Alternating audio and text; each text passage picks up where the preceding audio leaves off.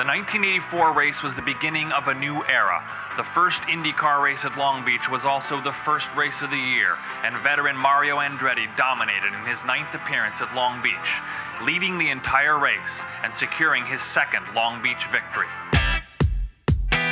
And now for Dinner with Racers, presented by Continental Tire, with your hosts, Ryan Eversley and Sean Heckman. Placeholder radio sound. I'm a driver. I'm very angry. This is the sound of a driver on the radio during a race. What do you think I should order?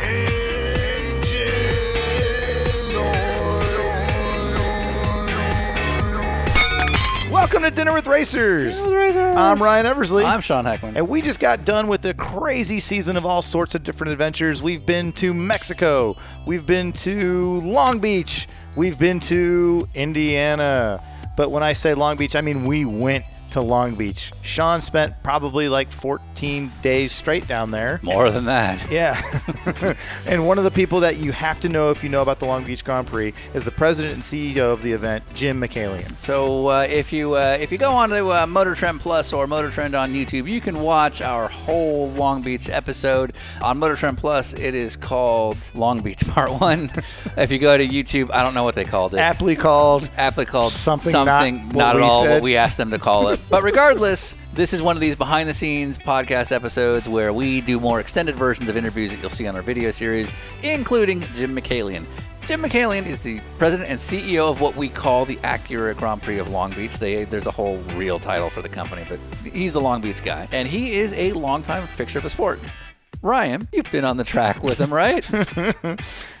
Yeah, I've raced against Jim before at Daytona and a couple other sports car races. He's no stranger to being out there in the pro ranks and IMSA and Grand Am and the Rolex Series days. But some of the stories you're going to hear Jim talking about, like we always do in motorsports, we find somebody that started with a con. So are you saying that Jim Michaelian and that group started this race on a con? That's exactly what I'm saying.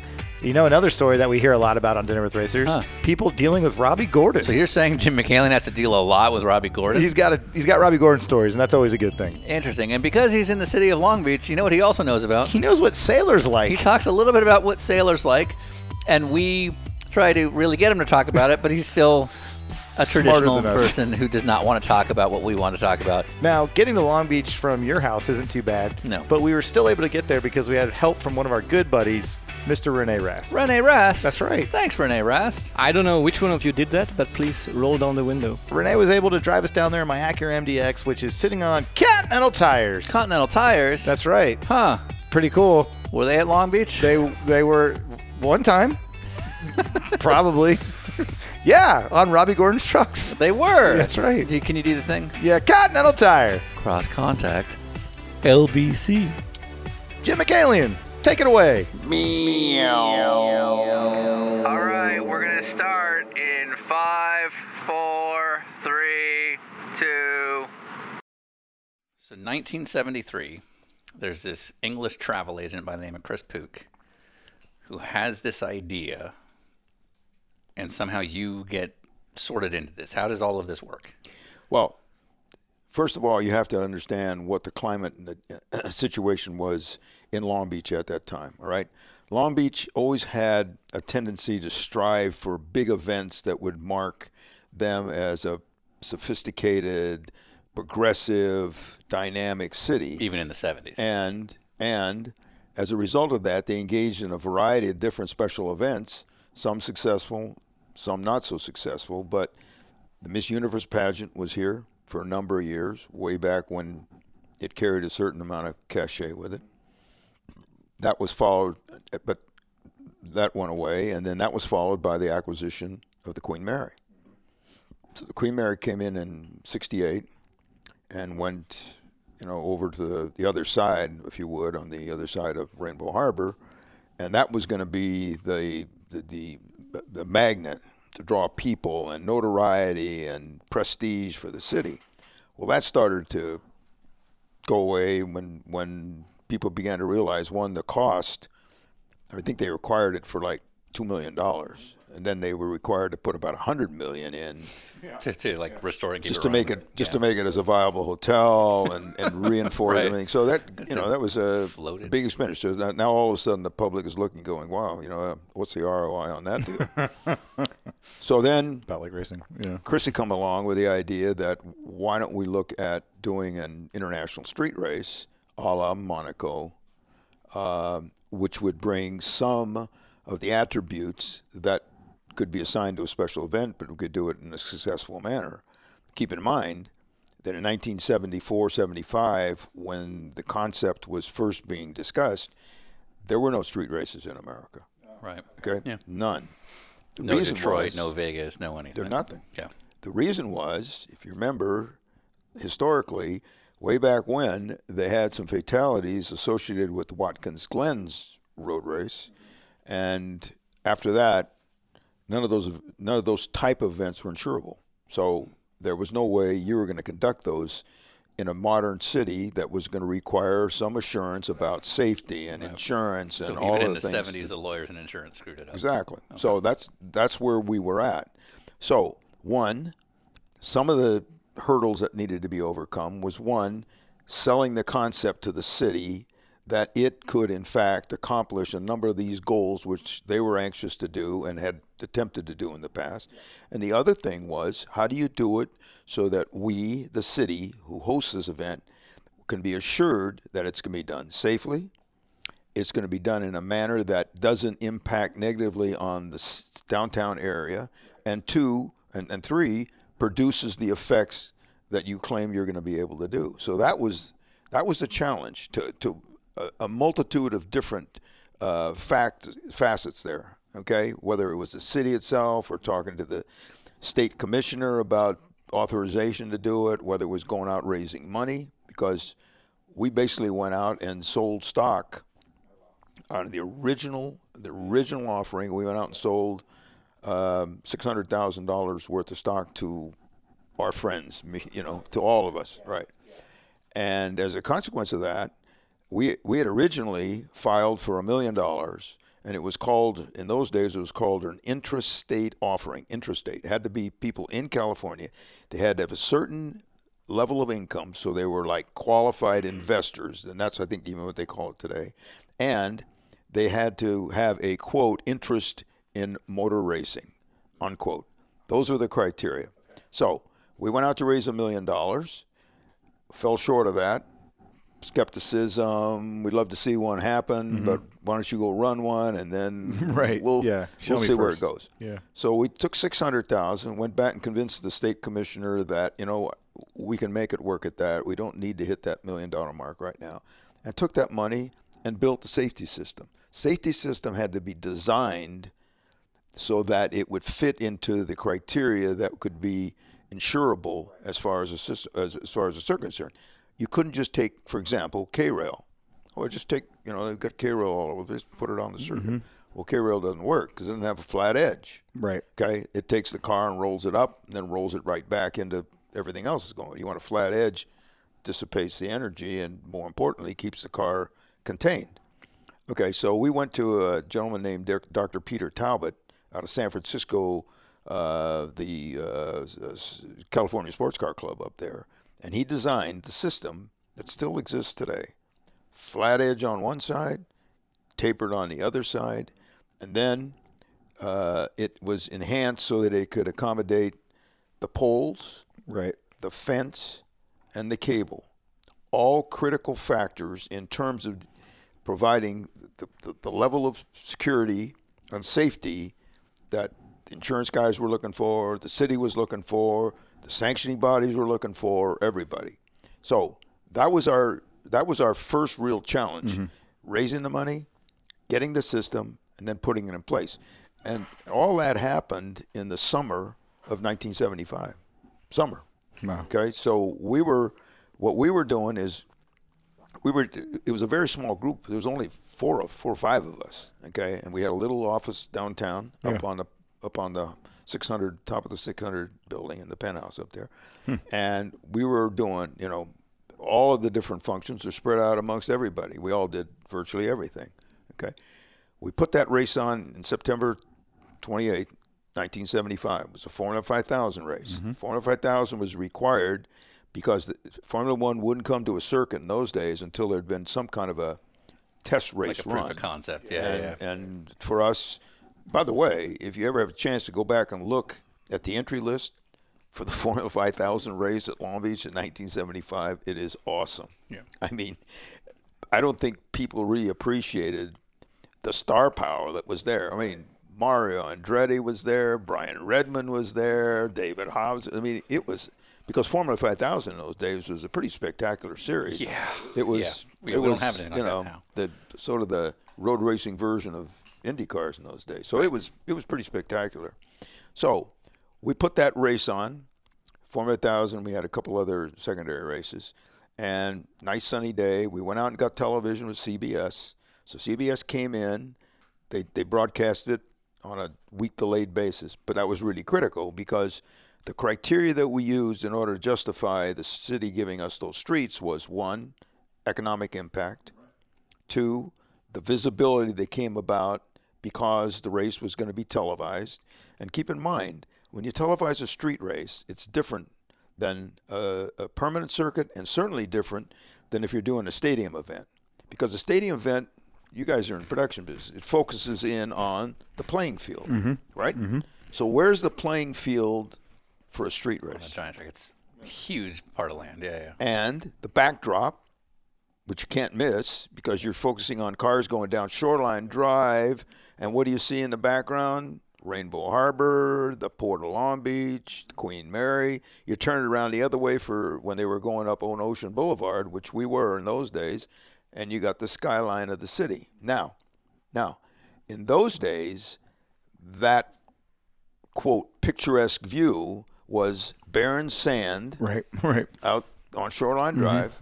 And when you flipped it over the other way and you looked at the skyline of Long Beach, it was flop houses and X-rated movie theaters on Ocean Boulevard.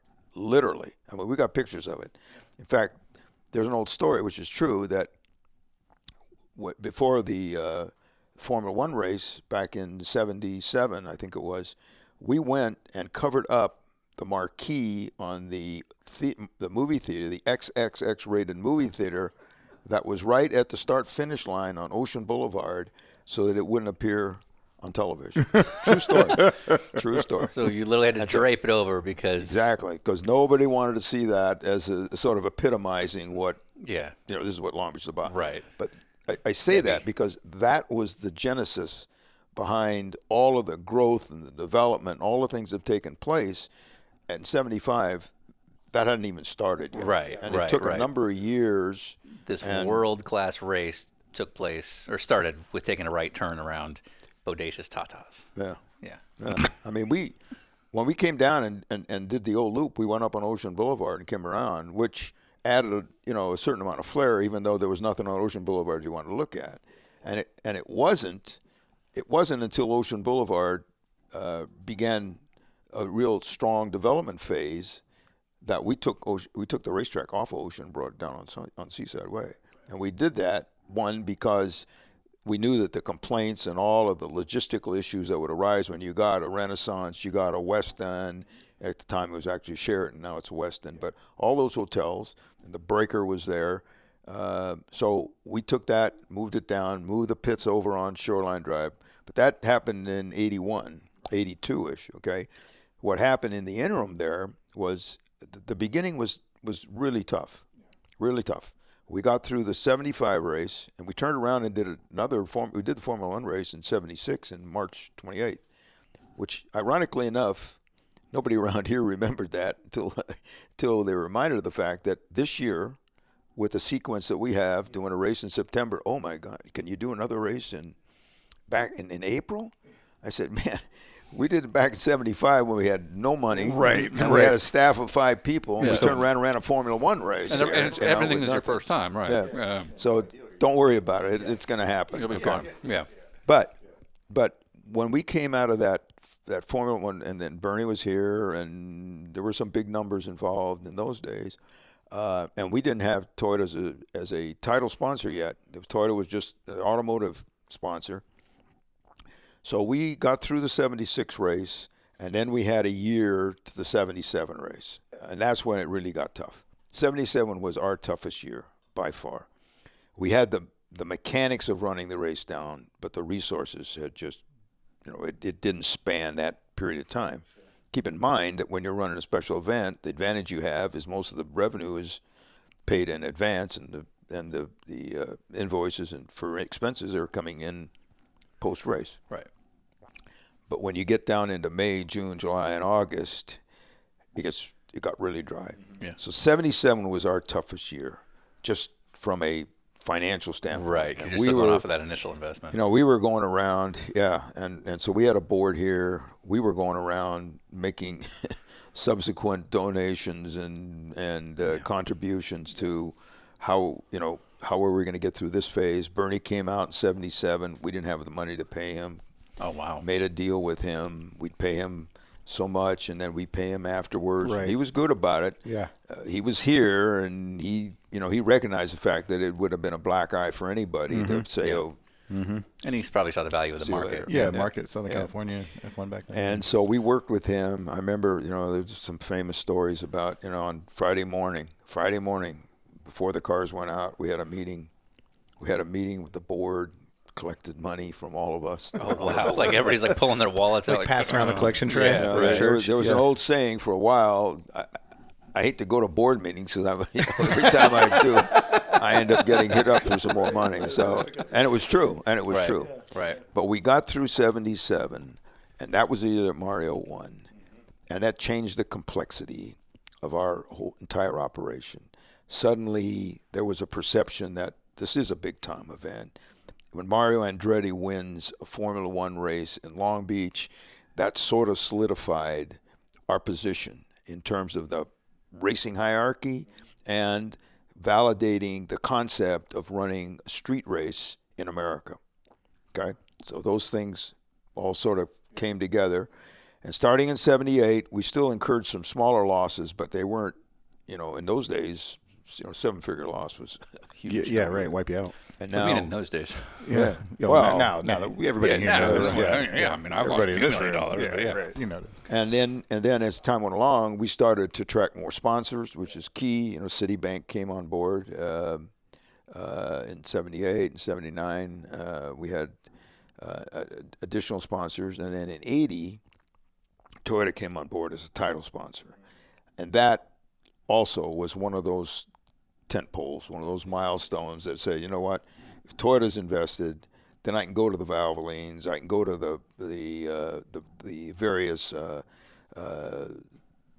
beverage companies and others and sell the idea that this is a long-term commitment, this is something that's going to last. So you landed a big title sponsor, and then you got Valvoline.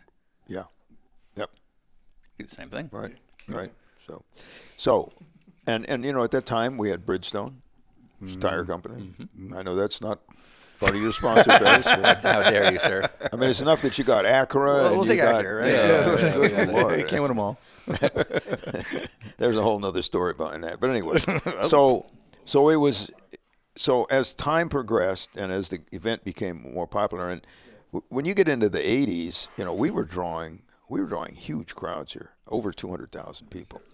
There are some pictures. In fact, there's some down. I don't know if you caught them. There's some down in the marketing department of those grandstands that were down there toward where just before you got to turn one. Keeping in mind that turn one was a right-hander, not a left-hander. But when the Ferrari Club came down there, they brought 6,000 people. The Ferrari Club sat in one grandstand with their red hats on. 6,000.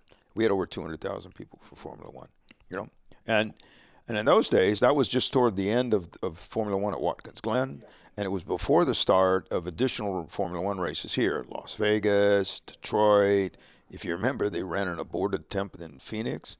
They ran 1984. They ran one in Dallas, Texas, some of which we had some involvement with, some of which didn't. But the concept was starting to catch on. And what was the concept? The concept was a lot of city leaders looked to us and said, wow, okay, all those deliverables you guys were talking about, when my constituents or my management team look up and see there's Long Beach, April, look at the backdrop, look at the beauty. And by then, some of the elements that you see now were beginning to come into place. Shoreline Village had been developed.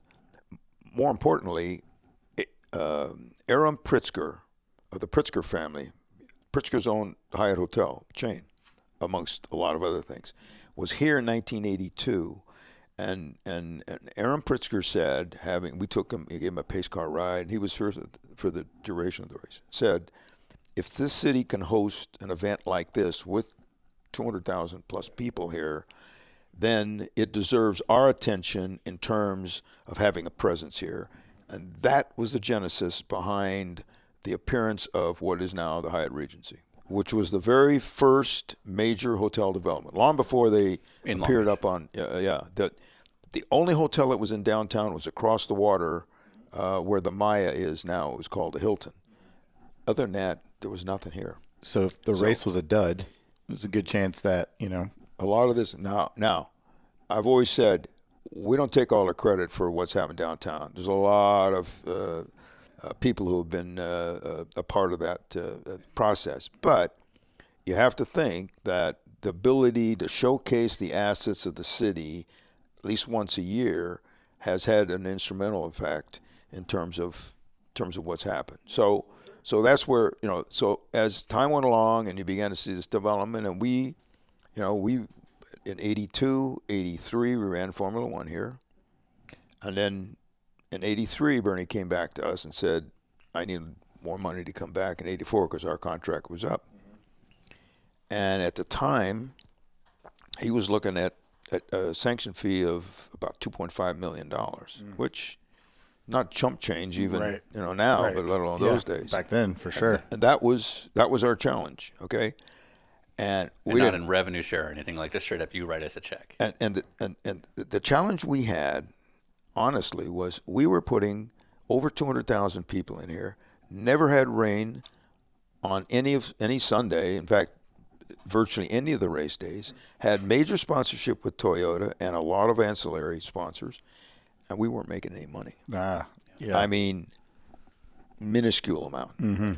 And so to scratch a $2 million check on top of that. Well, yeah, but it wasn't 2.5 on top, but it went from like 1.75 up to 2.5. So it was another $750,000. If you're just barely breaking even. And this, and quite frankly, there was a fairly astute city manager in there in those days, John Deaver. And we were talking to him about where the race was going on. And, he sort of looked at it and said, "Guys, you're doing all of that, and you're not realizing anything measurable in terms of financial success. So you got to rethink." Yeah, change your business model or something. What are you going to do? Because, as we all said, one rainy day, bingo. You're right back where you were in 77. Right. I don't want to be there anymore. Been there. Don't want to be back. So that was sort of the genesis behind looking at Bernie. And Chris and I, we flew to New York, met with Bernie, had dinner with him, and told him, the numbers just don't work. And he was pretty adamant. That was what he was looking for. And so... now, at the same time, like you had said, street races now, seeing the success of Long Beach, start popping up in the U.S., so now there becomes options in Detroit, options in Las Vegas. Yep. It's weird when you start the foundational event, and then a bunch of other ones start popping up left and right. But, success has many fathers, right? Isn't that the way it always works? Yeah. So imitation is the finest form of flattery. Yeah. Same way. So have you had coffee with Kyle? Huh? Nothing. Yeah. So it was a consequence of that on that same trip, we called to IndyCar and asked them, what the situation was like and whether there was a chance to put something together. And after some discussions, not too long, because we were looking at a 1984 race, and we had to have some verification of where we were going to be at. Right. And so we switched to IndyCar. 1984, they came here for the first time.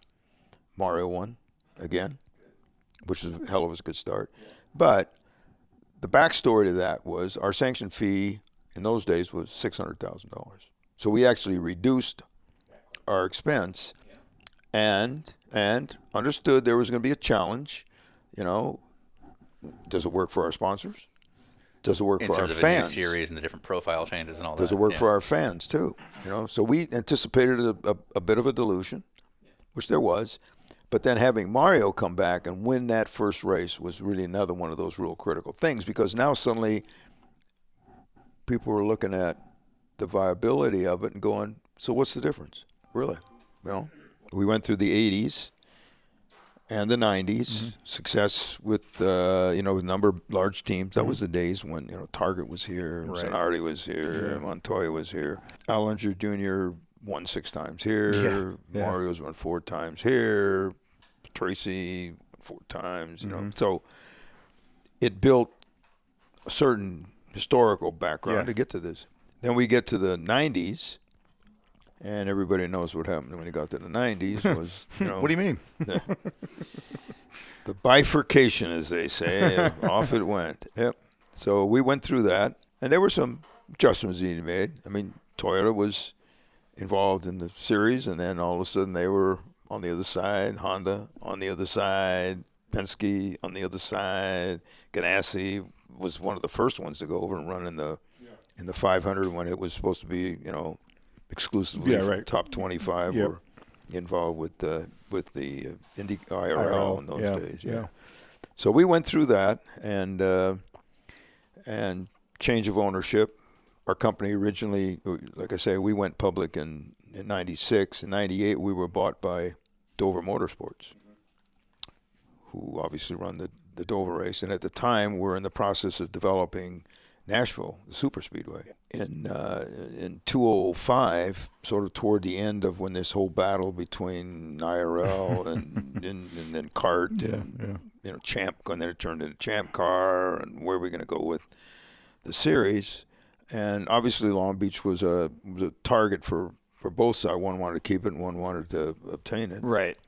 And then, as you said, in 08, why the death knell tolled, and everything evolved into one, which is now the Indy Racing series, and we switched over. Actually, we ran the last Champ Car race here in 09 in April, and that was it. From then on, everything shifted over. That was a challenging time, just because of the duality, and is that the same cars that run? No, it's similar. And they look the same, but they're kind of different. And the drivers, where are they running at? Do I see? It was a mess, and sponsors, quite frankly, had the challenge of trying to sort it all out. And you guys go out and solicit sponsorship, right? Mm-hmm. When there's confusion in the marketplace, it's so hard to overcome that. Mm-hmm. And if there's confusion at your level when you're presenting it, you can imagine how it's heightened when it gets way upstairs and somebody looks at it and goes, so why are we doing this? Yeah, right.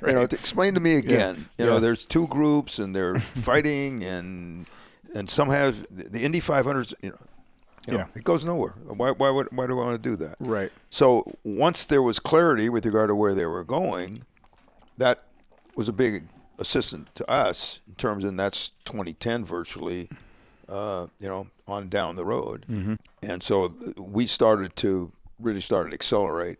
Then Toyota got to the point where they announced that they were going to Plano, which was a significant development for us. Mm-hmm. They were with us 43 years, 40 years as a title sponsor. Right. So when that announcement first came out, we had a long-term deal, which we generally did. It didn't affect us immediately, but the problem is that the corporate Toyota was helping sponsor a lot of stuff, which at the other regional areas, they would leave it to the regional dealer group. Right. Make up your mind. I mean, here, right?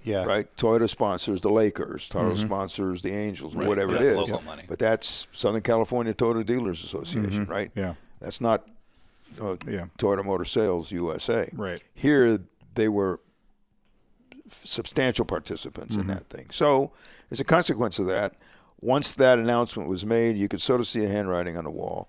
They got to the 39th year of the celebrity race, which started back in 77, 78. We first started that, and they took it over. Mm-hmm.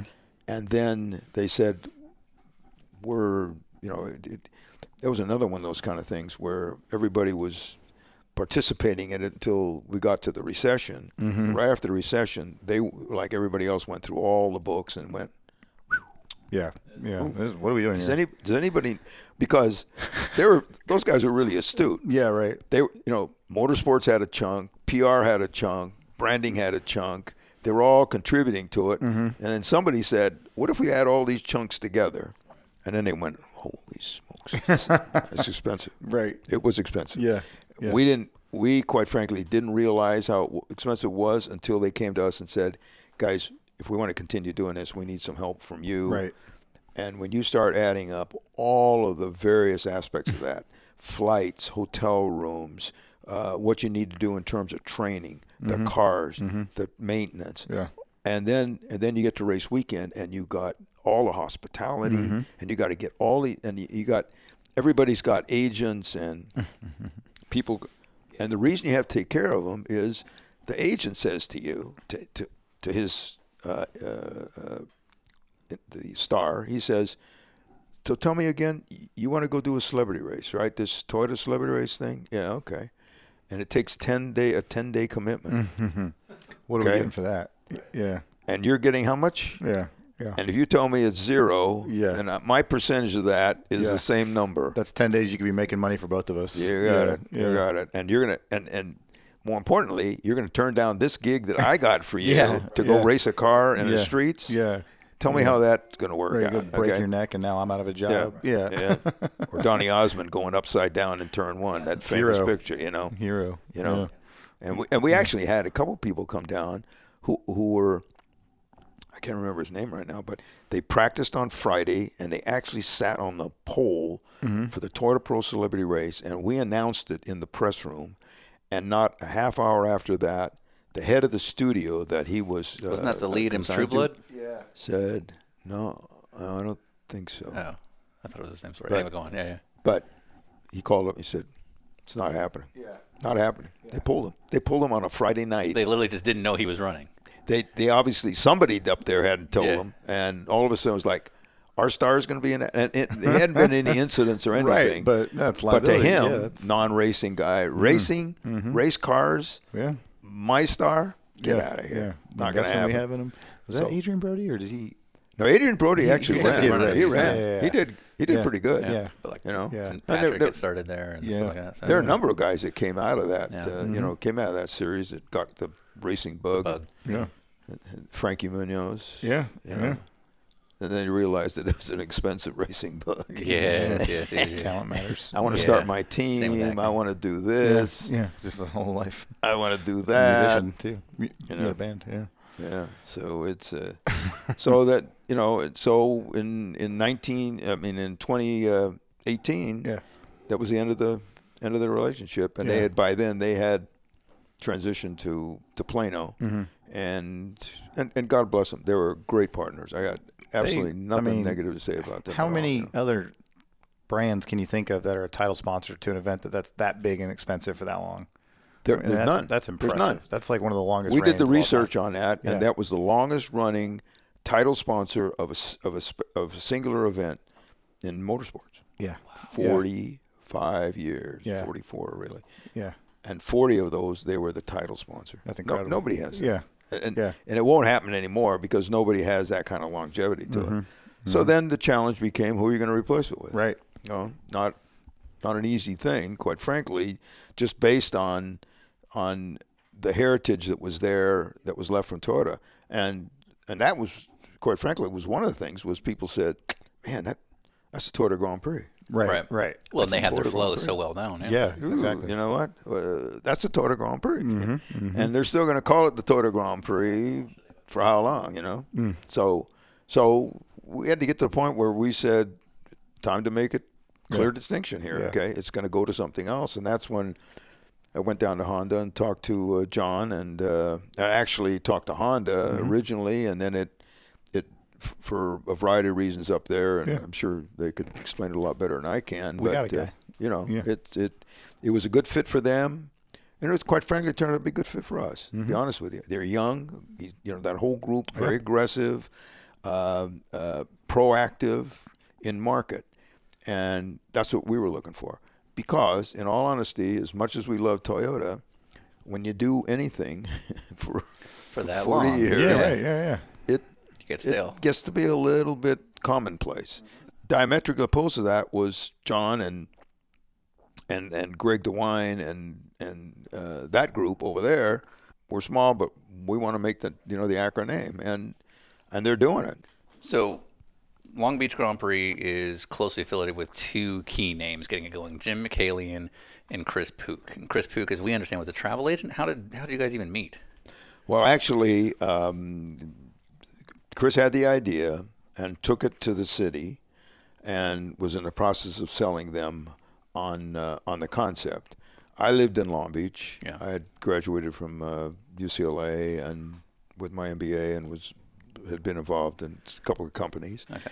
But I lived in Long Beach, and I heard about this guy who intended to start a motor race, street race, and were you in a my race city. fan? Oh, I've been a fan ever since I heard the sounds of Sebring with Corvettes back in, before you guys were born. Okay, and it's been a very expensive but very fruitful kind of a vocation. Yeah. So there was an appearance before the Coastal Commission at the Port of Long Beach office back in early 75. Right. I went to it. And you didn't know Chris at all? I didn't know Chris at all. Okay. But I went there as a proponent, okay? I'm a Long Beach guy, and I'd be very interested in having this happen. I met Chris at the time, and I said, I'm available to be involved. I obviously knew the sport because I've been following it for forever. Went out to Riverside, watched sports car racing out there. I'm sort of a sports car guy. And you're like mid-late 20s at this point? I was early, just at 30. Okay.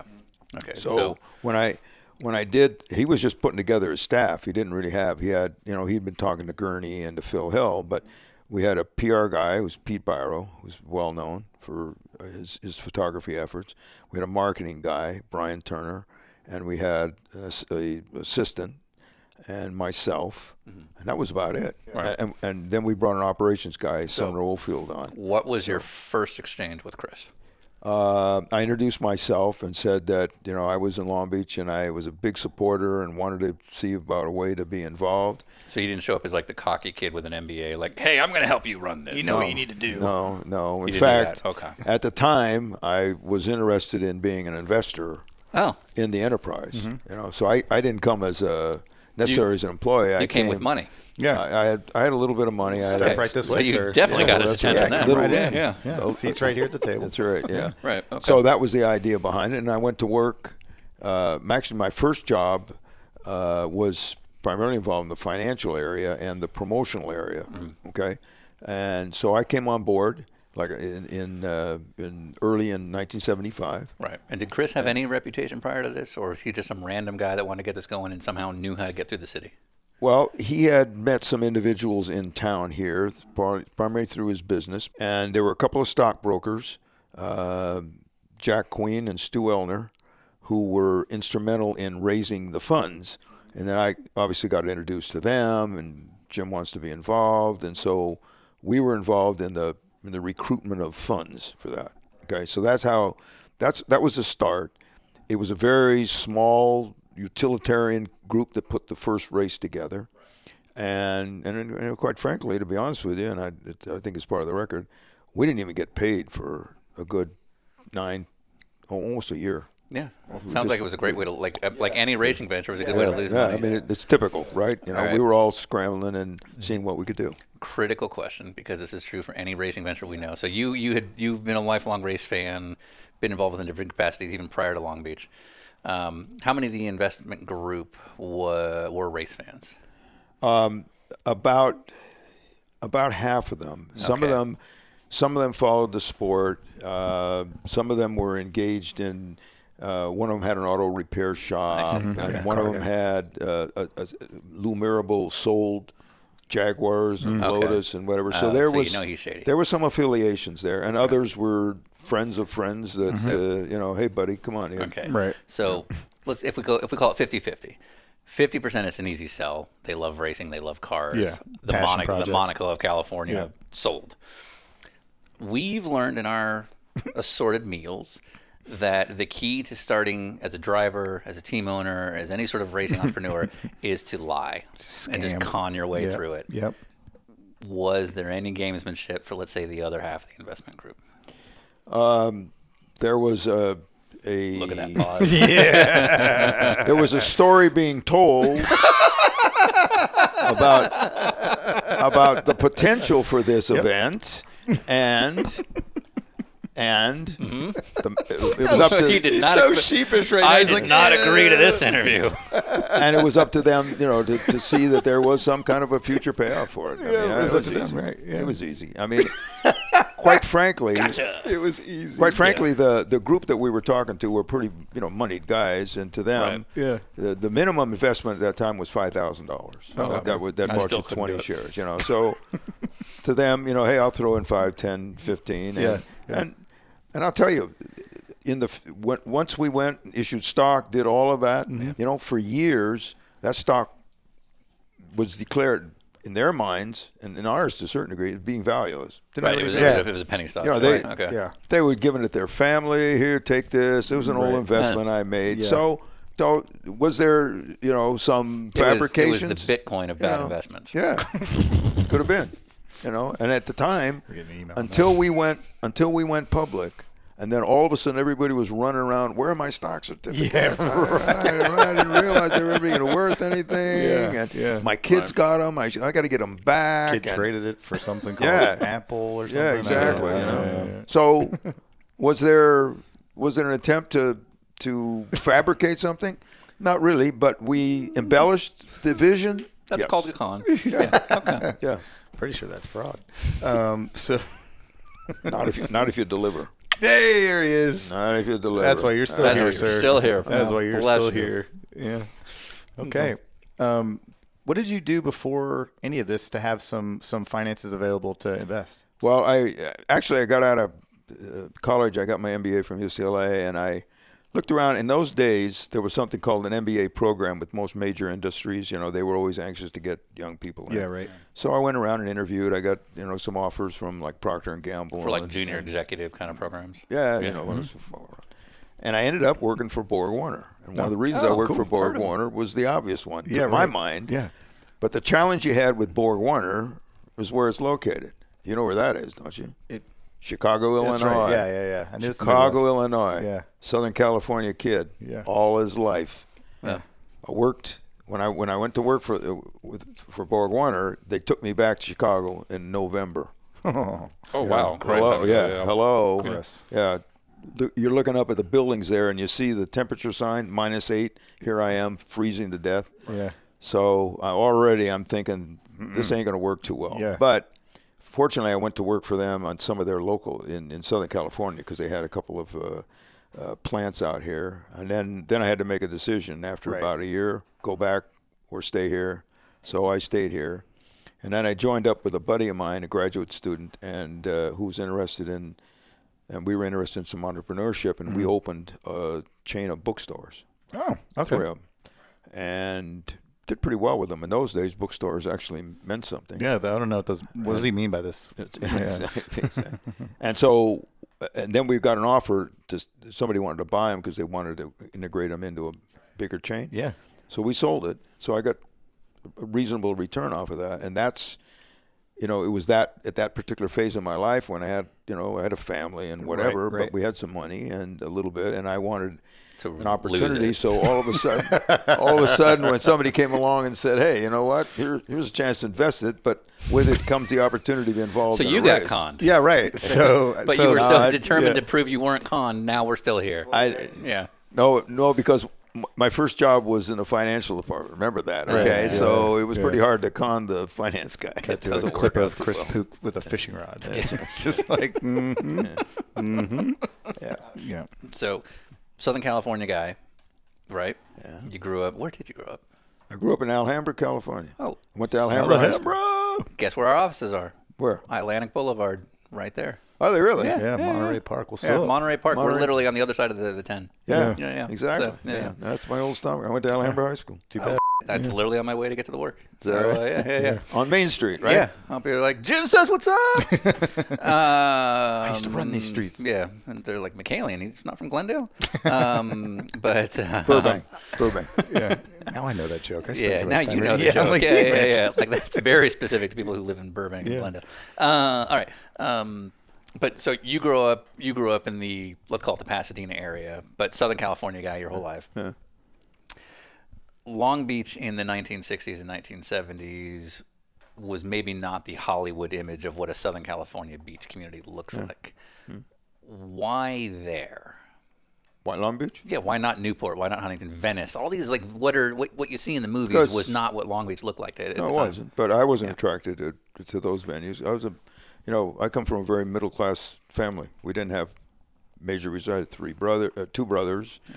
And my dad was a civil servant, so we had very limited resources. So I never was induced to go into areas where there was some degree of fame or infamy or anything. Right. And I had relatives that lived in Long Beach. My uncle was here. He had a garage here. He was in the garage business. So I came down here. I used to come down and work in his garage on cars, just as a avocational thing. Right. So, and then what happened was, to put myself through school, I got a job working on the Harbor Beltline Railroad, which serves the port. That sounds like labor, sir. It was. Yeah. We hustled all night to get cars, spotted in the canneries down there. So I lived in Long Beach because I was working here, and I drove up to UCLA when I completed my my master's degree. So I was here, and I stayed here.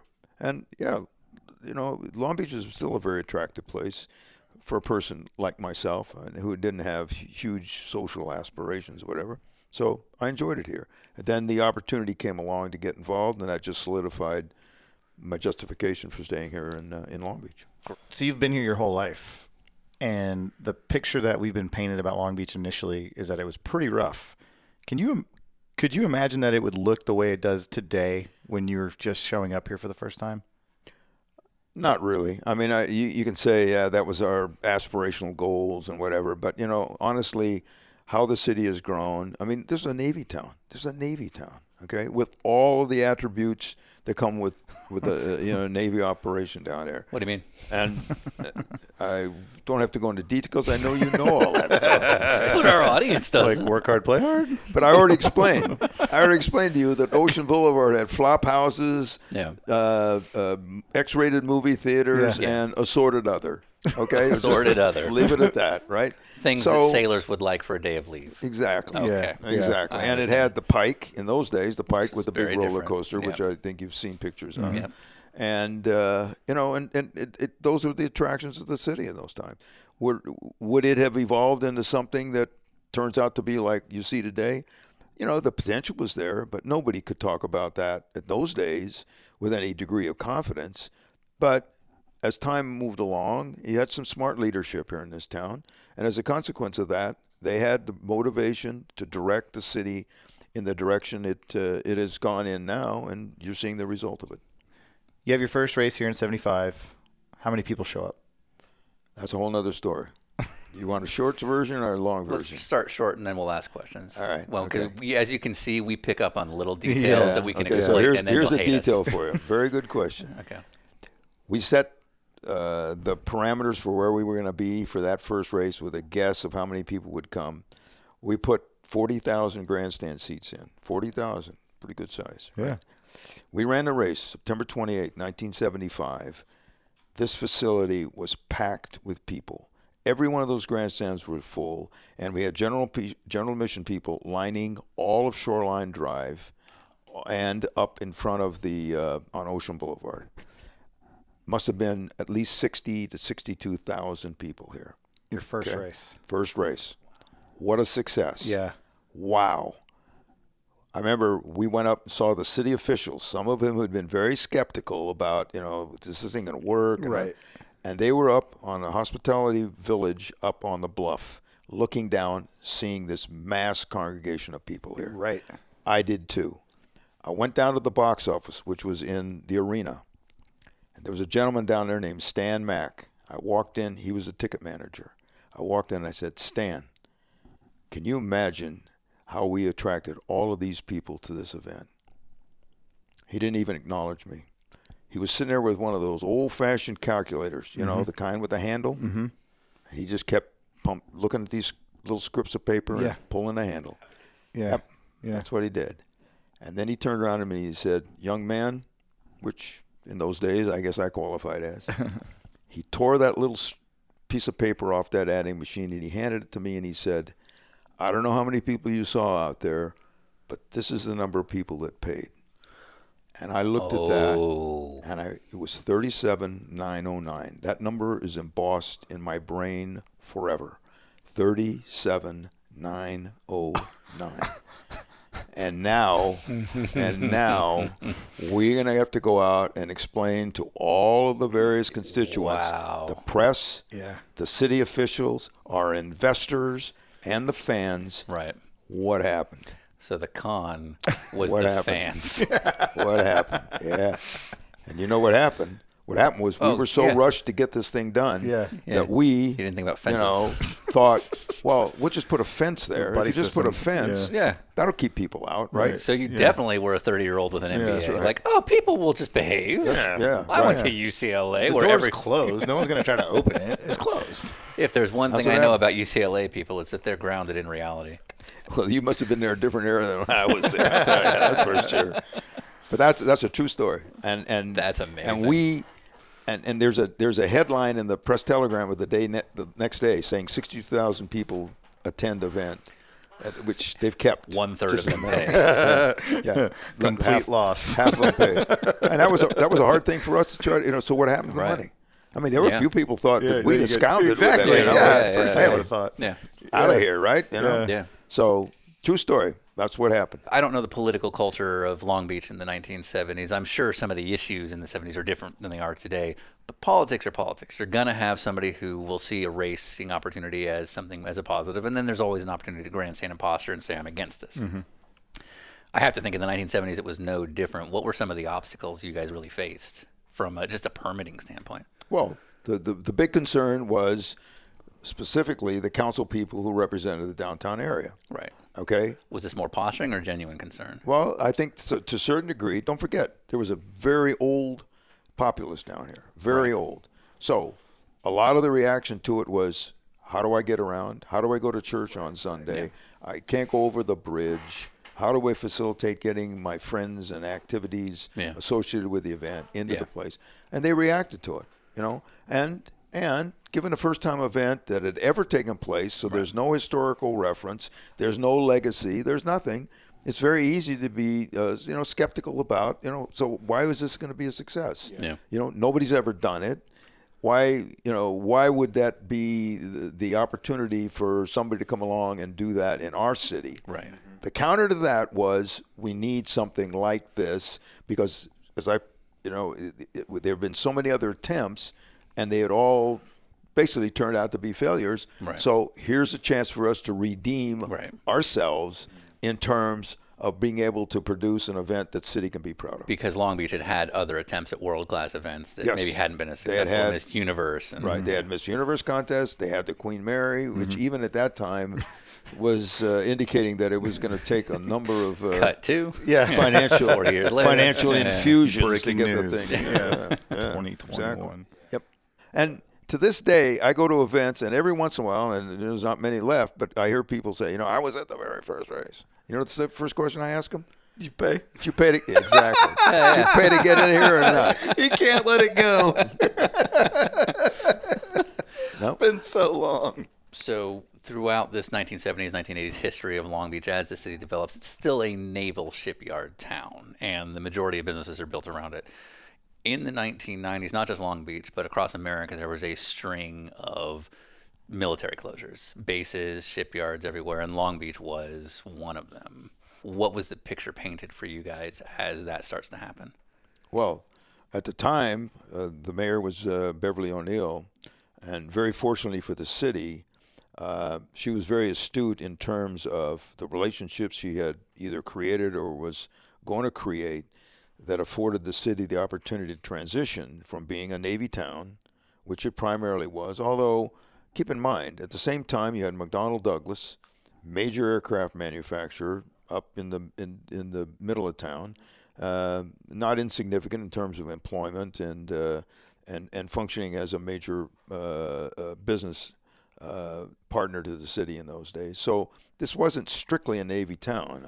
I think that misnomer's out there, and a lot of people say that, but it did contribute. But simultaneous to that, the port was beginning to really grow as a vital component. So you had other economic factors in play. So, but losing the naval presence and doing it fairly quickly.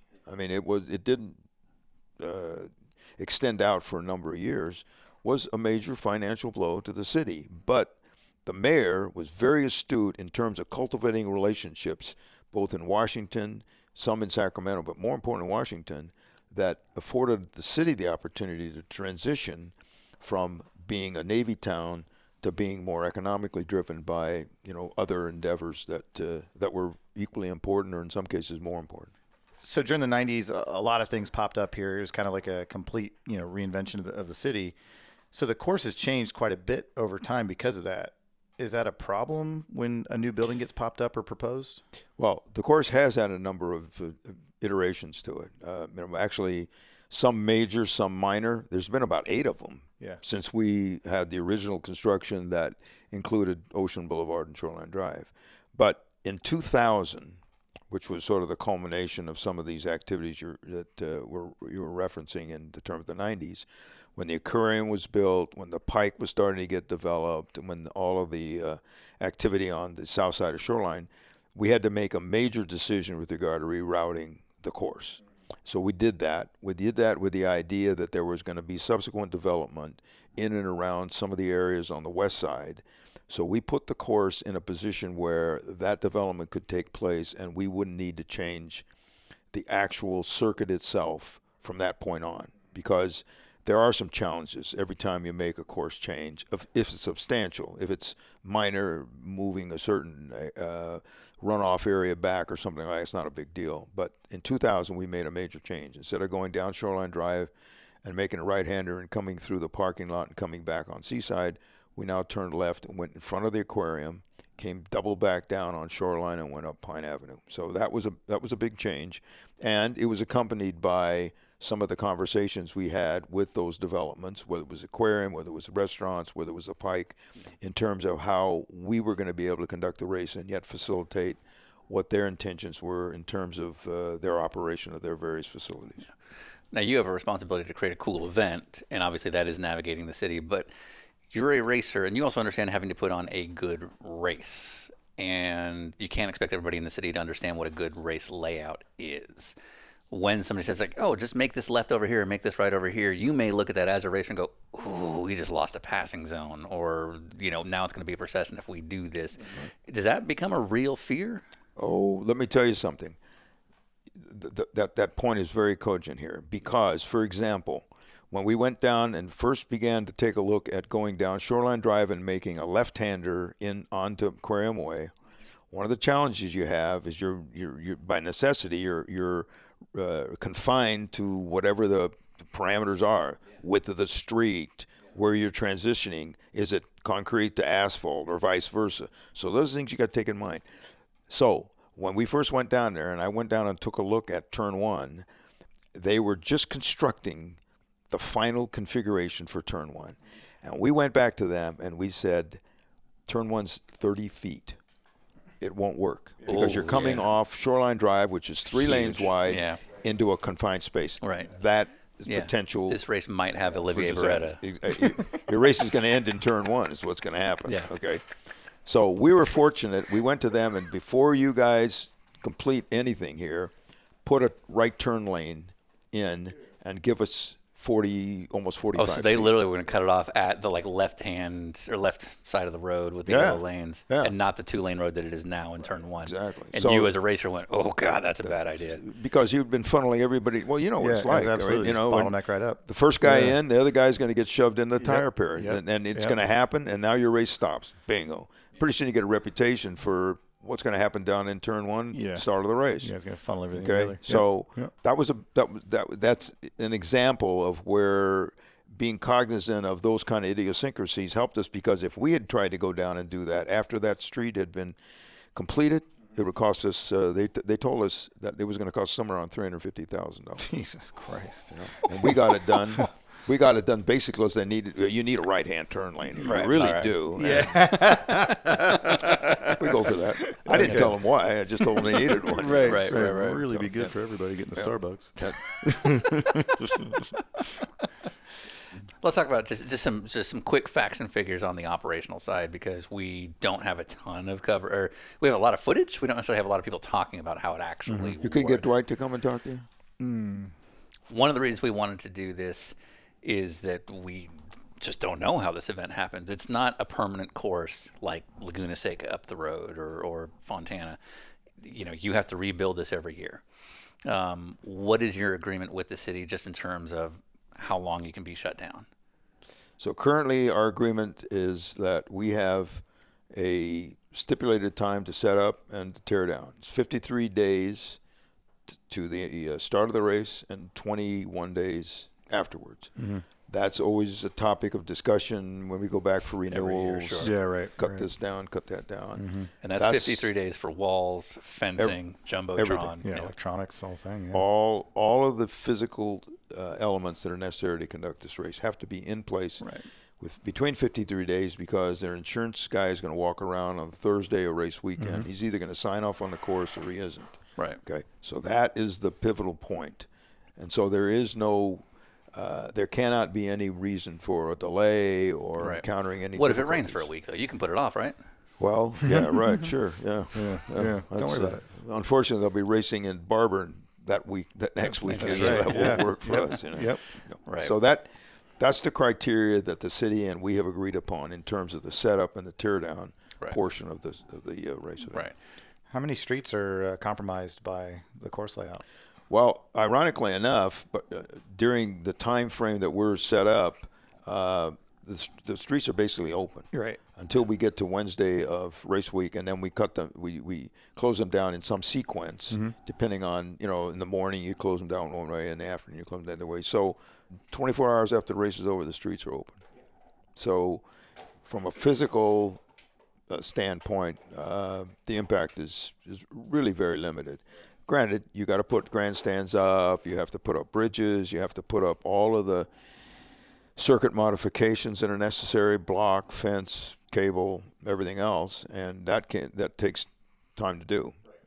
But once you get to the point where you have all of that stuff aggregated together, it's much simpler to take it down than to put it up, literally half or less the amount of time.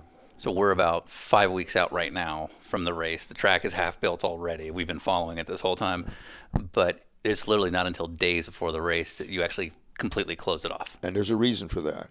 One of the things that we have agreed to do is to hold off on installing some of the circuit systems in front of very specific areas. The aquarium, the restaurants that sit down at the end of Shoreline Drive, the pike itself, all with the idea that when you put up concrete block and then you put up concrete, then you put fence on top of the concrete, cable, grandstand, it does obliterate the view of the restaurants. Right. Oh, I see. Out of the aquarium. Plus, people can't drive in now. Yeah, exactly. Yeah. Exactly. So we tend to hold off on that. So a lot of that work is completed on a very tight time frame just because we've agreed that we wouldn't go in there and put that construction in place during that, earlier than that time. Right. So you have 53 days to build up the track. The consequences are obvious if for some reason there's a construction delay and the track's not ready in time. We understand that. Yeah, we understand that. Right. What are 21-day cleanup?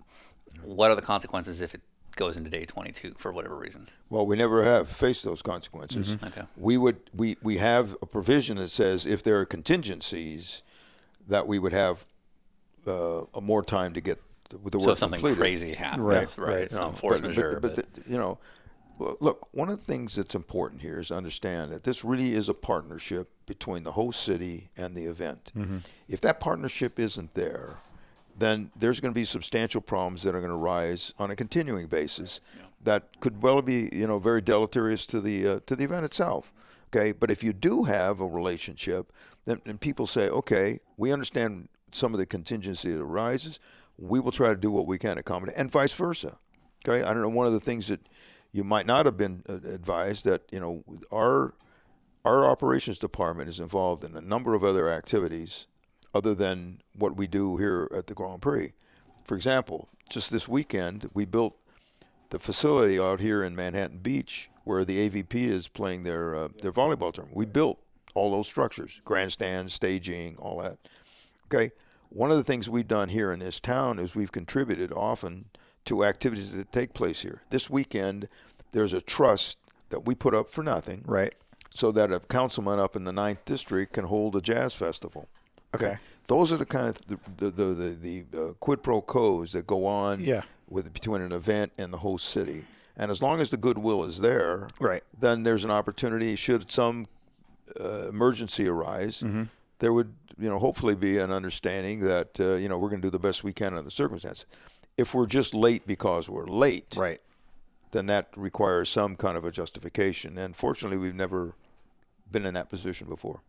Like the grandstands, I'm assuming the hospitality locations, anything that's being built for, fans to stand on or be sheltered by have to be OSHA certified, I'm assuming? They have to pass the, not only that, but they have to pass the inspection of the city inspector. Yeah. Okay. Who looks at it from an engineering and a safety standpoint. Yeah. So then adding in all the different forms and approvals and, anything that it requires to be able to run an event like this, from insurance and liability, et cetera, the amount of paperwork alone to do something like this has to be just tremendous. It is, but once you've done it and you have a certain routine established and you've got plans that have been approved by the engineers and signed off by the city, and keep in mind that we own virtually all of those assets, okay? Yeah. Grandstands, suite materials, bridges, concrete, all of that.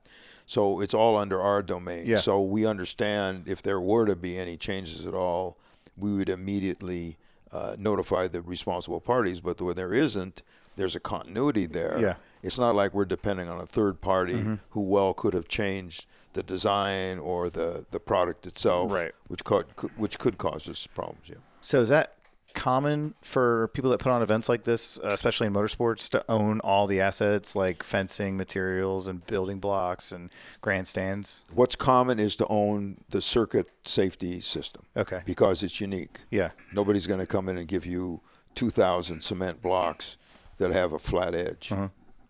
Because there's only one use for it. Right. That's the use for a motor racing event. Where it could differ would be grandstands, which there's a huge rental business for grandstands, so you don't have to buy those if you don't want to. Bridges can actually be fabricated on a rental basis, so they're available. Suites material is really a lot of what constitutes a suite really is the same construct that's involved with the grandstands because it's the base that you build off of. Yeah. So those are all variables. And in our case, we acquired those items as time went along, and now we have a complete dossier of all of those circuit constructs. So we've learned that not only do you have full-time staff, you have a ton of volunteers, but just nuts and bolts, how many full-time staff do you have working on the Grand Prix? 16, and then including operations. How many volunteers do you have approximately? During the weekend, we'll have up to 1,500 volunteers. Jesus Christ! You got a good business. Now that includes, the stewards that operate the event. Yeah. In this case, it's the Cow Club. They bring 350, 400 people here. And we have a variety of. We have Committee 300 group. We have race management group. So and then we have those who are engaged in with some of our sub vendors in activities for them. So. That number starts to mount fairly quickly when you get into exactly how many people. Some people work all 3 days. Some people work 1 day, 2 days, 3 days. So, but I think what's equally significant is the fact that a lot of these people actually schedule their vacation days and their activities based around when the Grand Prix is going to be scheduled for the scope of the year. So that brings up the whole matter of date equity, and why date equity in my mind is so important, because you need to establish in other people's schedules when your event is and what they need to do to be able to come and participate. And that's one thing you lose if your date bounces all over the place and they don't have a unique identifying time frame. So some of your volunteers actually commit their vacation time to come be a part of this event where they're working. Yes. That's incredible. Yeah. That actually happens. That's a hell of a shirt. They find a way to justify that. By yelling at the racers. Yeah. It's like today's the day. I They yell at you? Scott Dixon to shut the fuck. What? No. They never yell. No. You didn't give them a reason to. No, I mean, I just keep my mouth shut because I know you'll find me. I know that guy. I'm very trackable. I know generally people are avoiding of attendance figures, but what is the largest attendance you've ever had here? Here? Yeah. In excess of 200,000. And that's a big number. And we run, and lately, the last few years, we've been running in the 180 to 185. Last 2019, we had 187,000 people there. 3 days. 3 days. That's the reason I wanted to come do this story, because Sean's been coming to this race for his whole life. Right. And the first time I came was to race in World Challenge in 2015. And the thing I was blown away by was the amount of people. I was like, this is the most people that have ever seen me drive a race car. This is incredible. Yeah. And Sean literally was there, and he's like, oh, this is a good turnout. Good turnout. But that's Long Beach. I was like, this is incredible. But your paddock was located inside the convention center, all right? Yeah. So when you looked around in the convention center, when you could hear Indy cars outside, ALMS, and then on to IMSA, outside racing activity, and you looked around, 10, 15,000 people inside the convention center. Yeah. And you asked yourself, why are those people in here if they paid all that money to be watching races? And you know what? To them, they wanted to be in an air-conditioned environment in the convention center with their kids driving a simulator, and it didn't matter to them who was outside. Right. And you know what? Yeah. God bless them. Yeah. Well, absolutely. And it does God feel like bless a them. car show, too, in that sense. It Like, does. people pay to go to car shows, and there's a lot of stuff on display. Yeah, the thing I'm taking away from this entire adventure on our side is that it's not as much of a race as it is an event and a party. It's an entertainment weekend. Yeah. That's what we do. We put on an entertainment vehicle here. Happens to feature 6 races, but if you're not a race fan, you can still come out, have a great time. Your family will all find something that's enjoyable. And at the end of the day, even if they don't remember who won any of the races, if they give you a thumbs up as they're leaving the facility and say, Jim, had a great time, the odds are we're going to get them back subsequent years. That turns out to be the key. If we don't focus on the idea that entertainment is our business, then we lose track of what our real function is. And that's the reason why, as a diehard race guy from way back when, I can't let that be the dominating factor in terms of the decision-making process. You got to think along the lines of, what do our customers want? If they want more of this, less of that, different type of entertainment, what do they want? What's going to keep them coming back? And if you're successful at that, you can divorce yourself from, gee, I always wanted to see this, or I always wanted to run this. Right. You can't do that for very long, because you're playing to one person, one audience. You can't do that. Is it crazy that with 200,000 people, they are single-handedly there because of Robbie Gordon? Well, that's what Robbie says. Yeah. I mean, I have no way to disprove it either. Yeah. Okay. Well, just logic and reason. Yeah, right. Science. So the business of how it runs here. So we are sitting in a conference room provided by the Grand Prix Association of Long Beach, the GPALB, and you guys are a private company. We're an LLC, which is owned by another LLC, Aquarium Holdings, and that's owned by 2 individuals, Kevin Kalkoven and Jerry Forsyth, who are 50% partners in terms of the enterprise. Mm-hmm. Do you still answer to them? Say it again. Do you have to answer to them still? Yeah, but they're pretty good guys. I wasn't spying or anything, but there's a letter on the front desk that says Jerry Forsyth, and I was like, all right, yeah. You know what that is? You know what that is? No clue. No. That's his monthly financials that we send, and Jerry doesn't do email. Oh, we send like him. A good, efficient businessman. Right. Yeah, exactly. Like he's ahead of Jerry's his time. Jerry. Time is money. Where's my postal letter? Where's my printout? Jerry's that's where Jerry is. Yeah. But I give him credit. You know, they're good guys to work for, because they come out to the race Yeah. Kevin comes every year. Jerry came the last time. Yeah. And what you're achieving is perceptible to everybody that comes to the event. I mean, you can't create the people, you can't create the environment. They walk away, they say, "Hey, this is a good deal," or it isn't. Not. So Right. you go from there. So, so technically, as you are the promoters, organizers, operators of the event, but it is technically an event that is sort of renting the venue from the city of Long Beach.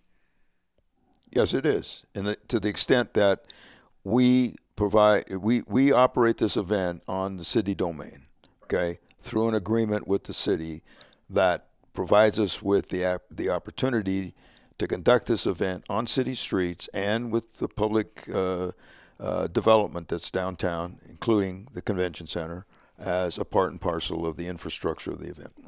So technically, you guys have this contract with the city. If they wanted to keep the race going, it could be open to somebody else to take from you.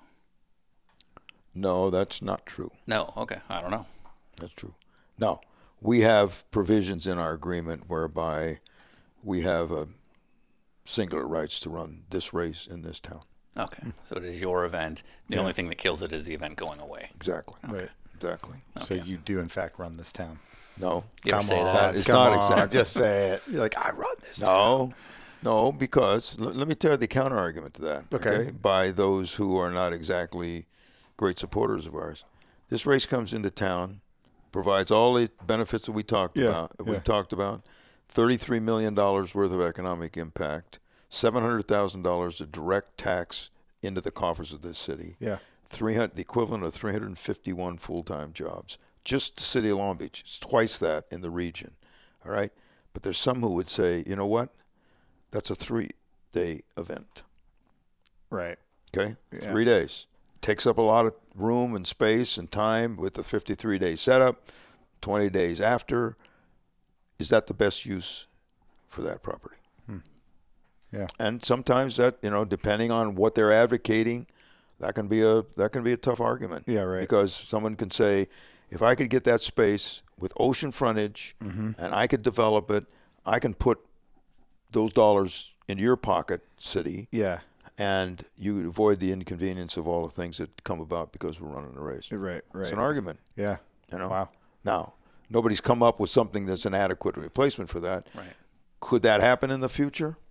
Who knows? Yeah. Look at all the other developments taking place downtown. Yeah. It's Robbie. It's Robbie I Gordon. could do this. Yeah. It's iRacing. Yeah. All right. So the event does legitimately have detractors. There are people on a political level. There are people on a community level who feel like this event gets in the way.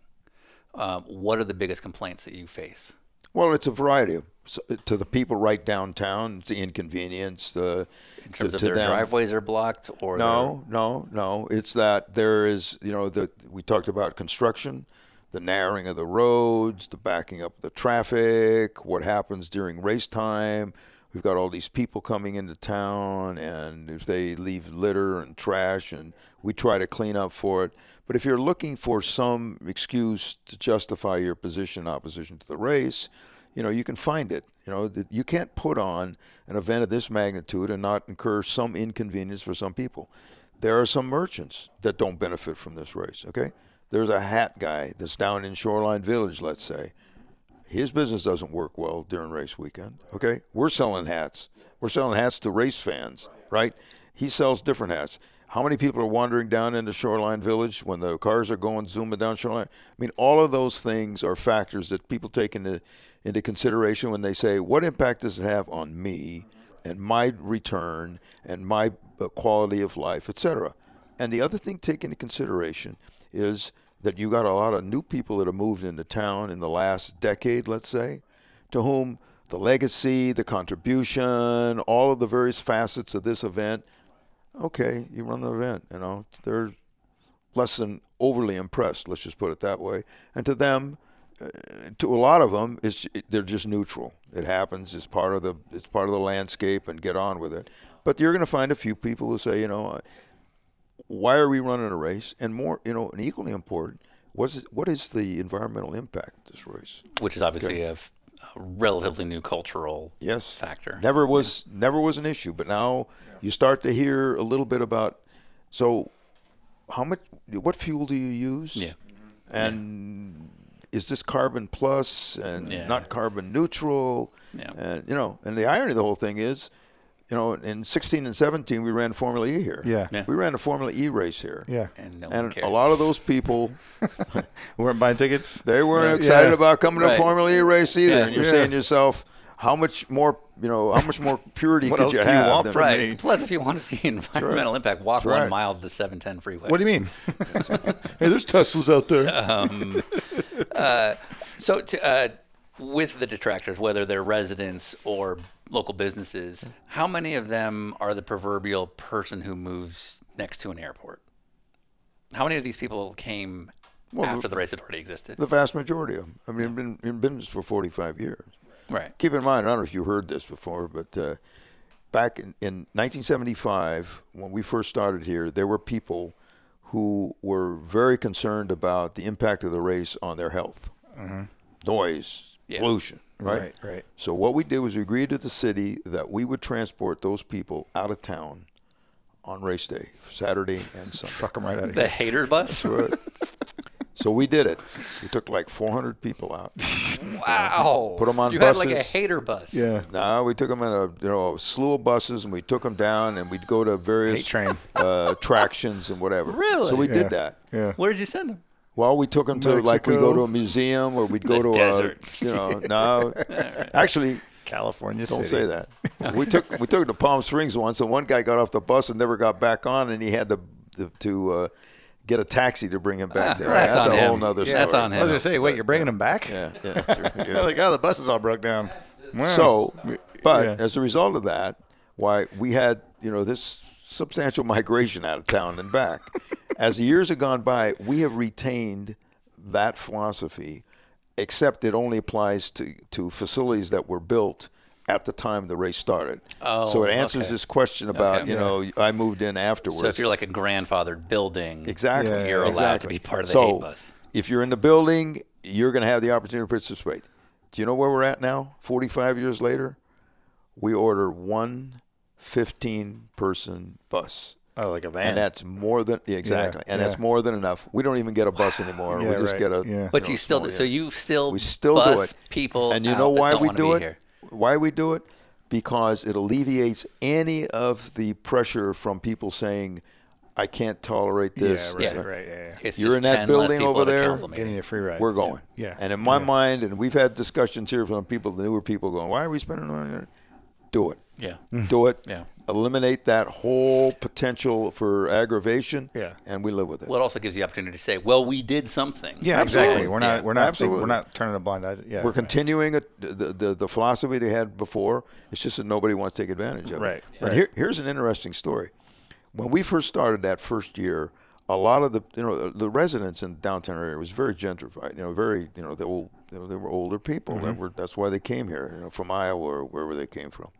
There it is. So- Iowa. The Iowa Iowa by the sea. It's what it was called. Yeah. All right. Yeah. So they left town. A lot of them left town.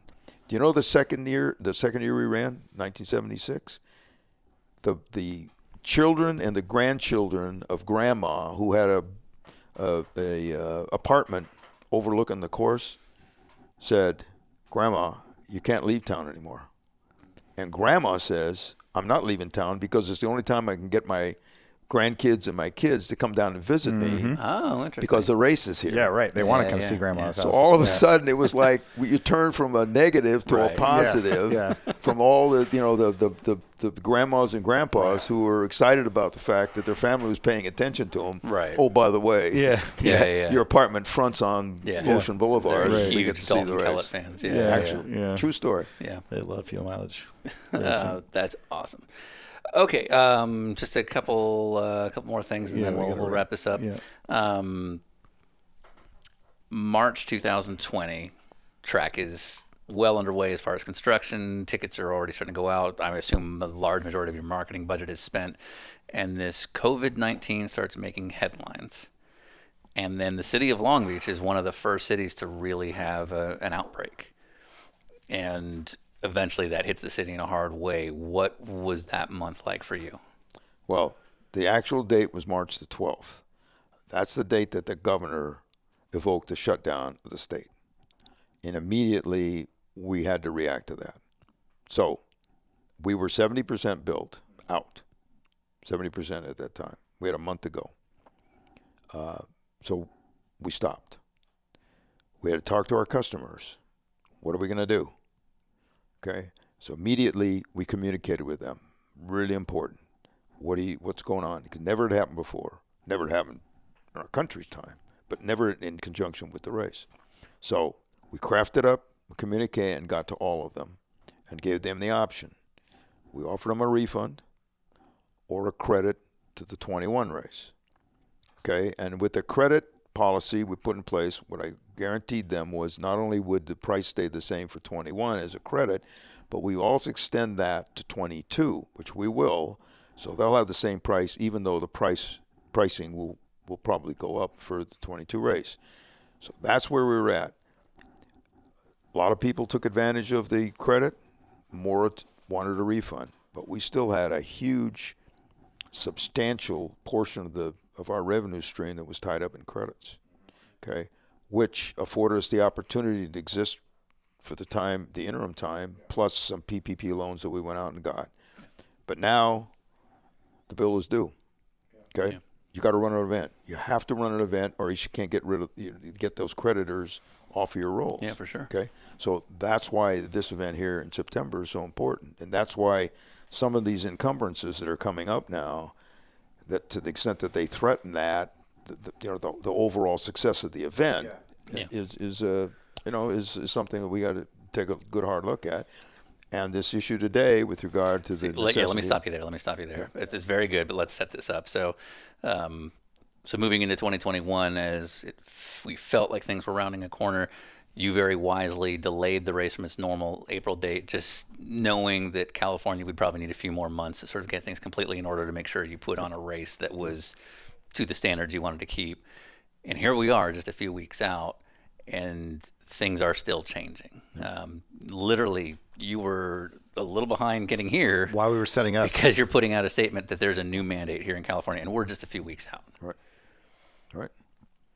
Keep in mind that we have committed to following the mandates as dictated by the state, and more importantly, since Long Beach has its own health department, what ultimately comes out of the health department. And that's what was the source last night for the health order that stipulated that the event here, the Acura Grand Prix Long Beach, in September will require proof of vaccination or having had a COVID test that was negative in the last 72 hours. And that just came out today. That's what came out last night, and that's what we have spent a good portion of the day structuring the response and what we're going to do. And it isn't just sending a letter, an email out to our customers. That's part of it, okay? What do you do with social media?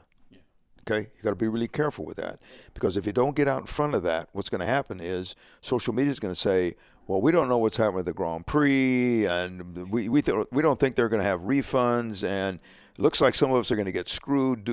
All of that stuff you got to tamp down like now. So we sent that out today. We sent our social media advisory out tonight, so it would counter any of this, the overstatement or misstatement or whatever you want to call it, of which can happen. And once it rolls, you can't get that stuff back. You can't get it back. So it was a challenge for us to get this date, because you had to put all the pieces together. Convention center availability, city hotels availability, IMSA availability, IndyCar availability, Robbie Gordon, drifting. All of those pieces had to come back together, all on the same date, September 26th, 2021. We got it all back together, and quite frankly, thought we had, escaped from the really the difficult worst of it's time. over, right? And then the Delta variant came along, and here we are. Right. So we'll see what happens. But we need to run this event. Now, you're not just selling to race fans. You are selling an experience and an event. Yeah. And if people, without getting into politics or viewpoints, generally speaking, people either don't want to wear masks, or they don't want to have to show up and show a test result or a vaccination proof or anything like that. Does that compromise your ability to put on an event? the way it's set up now, it won't compromise our ability to conduct the event. What it will, hopefully, is have a minimal impact in terms of the people coming and enjoying themselves. If I got to wear a mask all day in September, you live here. It's hot. September's hot. Yeah. Okay. People don't think that way. September's hot here. Yep. It's one of the hottest months of the year. Oh, yeah. All day. I'm just thinking, maybe I go, or maybe don't. You got another race in April, right? 2022. Yeah, I gotcha. It's not too far away. I missed 18 months already. That's the kind of thought process we are trying to alleviate, right? If you read the release that went out, it reiterated it reiterated the point. Fun and excitement and all of the elements are still here. Come on out and have a good time.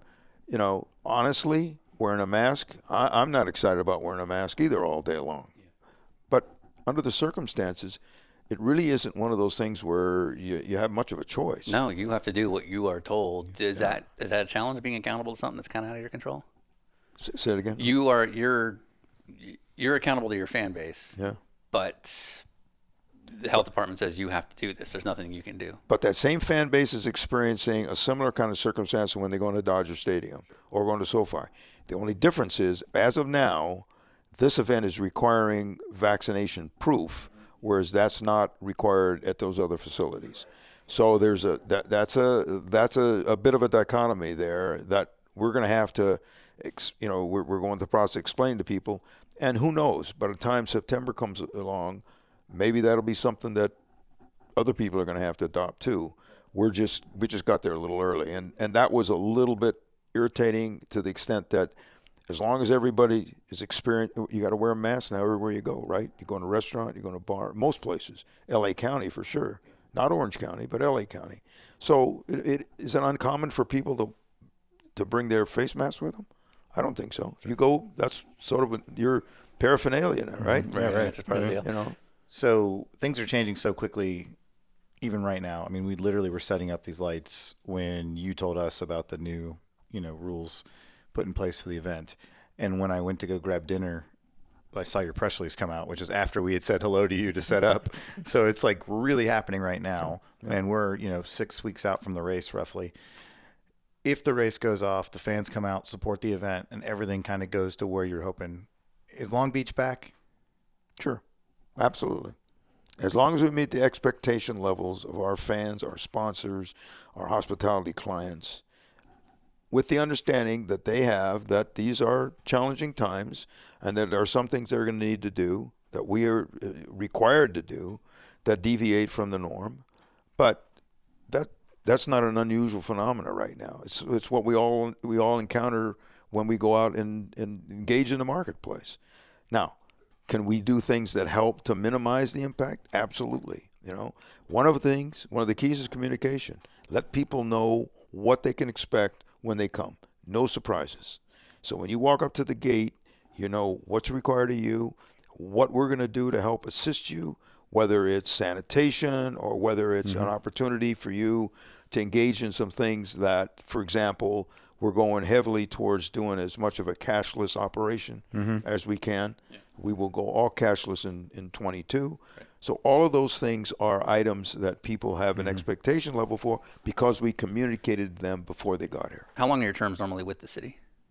They usually go 5 years, in some cases 6.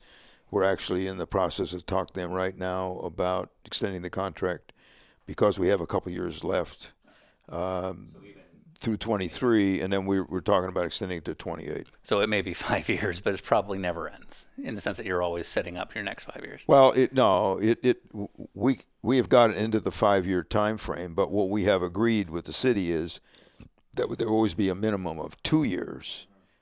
We would initiate talks of extension prior to the 2-year anniversary so that, if the rare case came along where all of a sudden we couldn't agree, at least we've got 2 years to go out. Otherwise, what I don't want to do is get in a situation where we get toward the end and all of a sudden they say, you know what, whatever.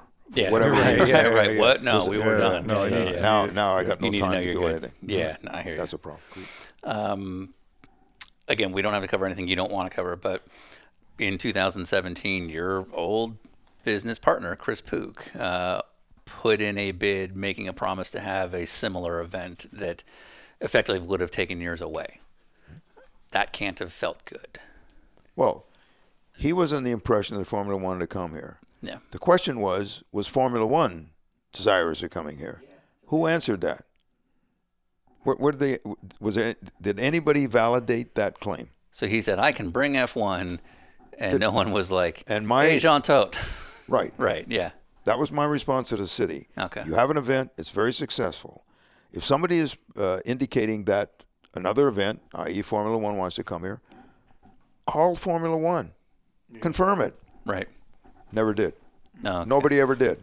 And to the very day we went to the council and we succeeded in retaining the position here as an event, there was no representative from Formula One. There was no letter from Formula One. There was nothing indicating that they had an interest. Anything more? I talked to Sean Bratches.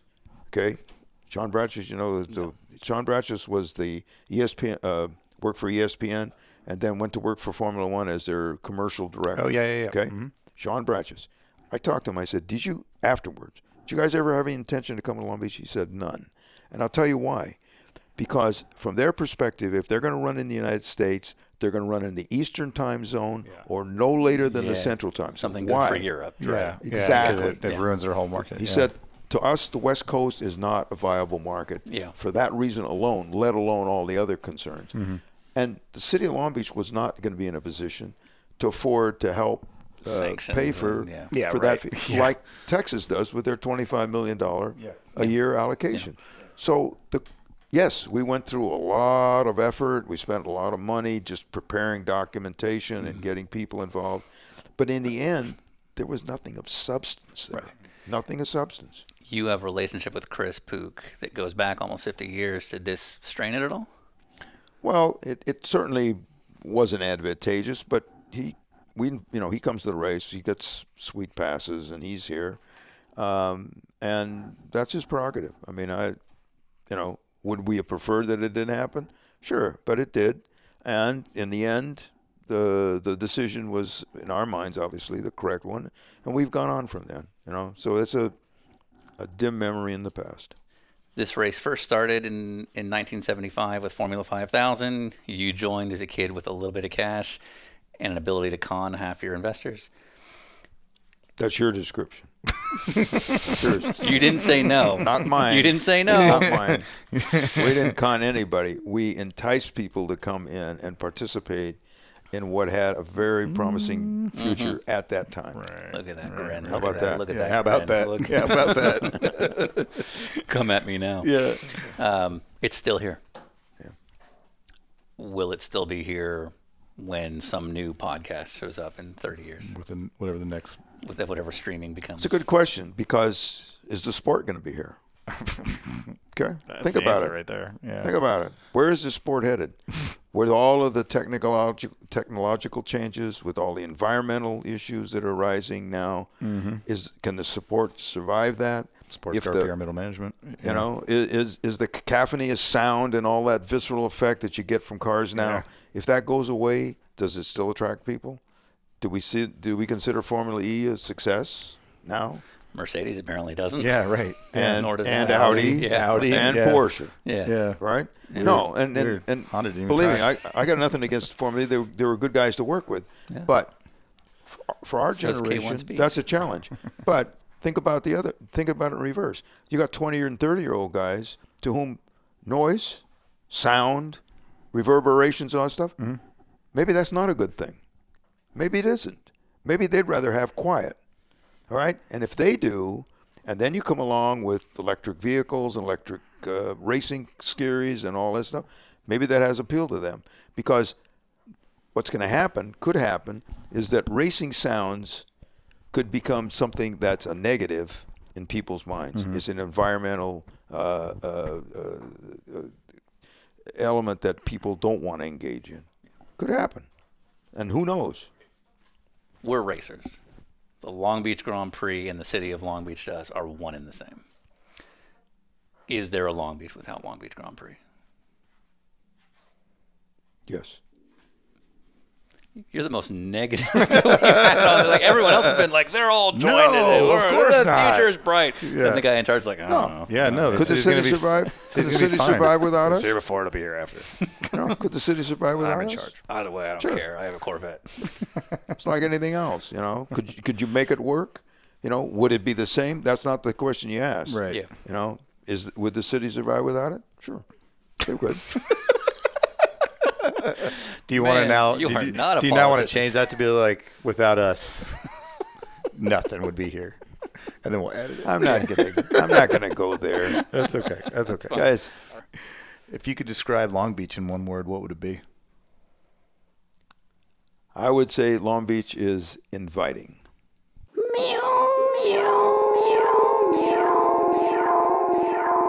I'm finished.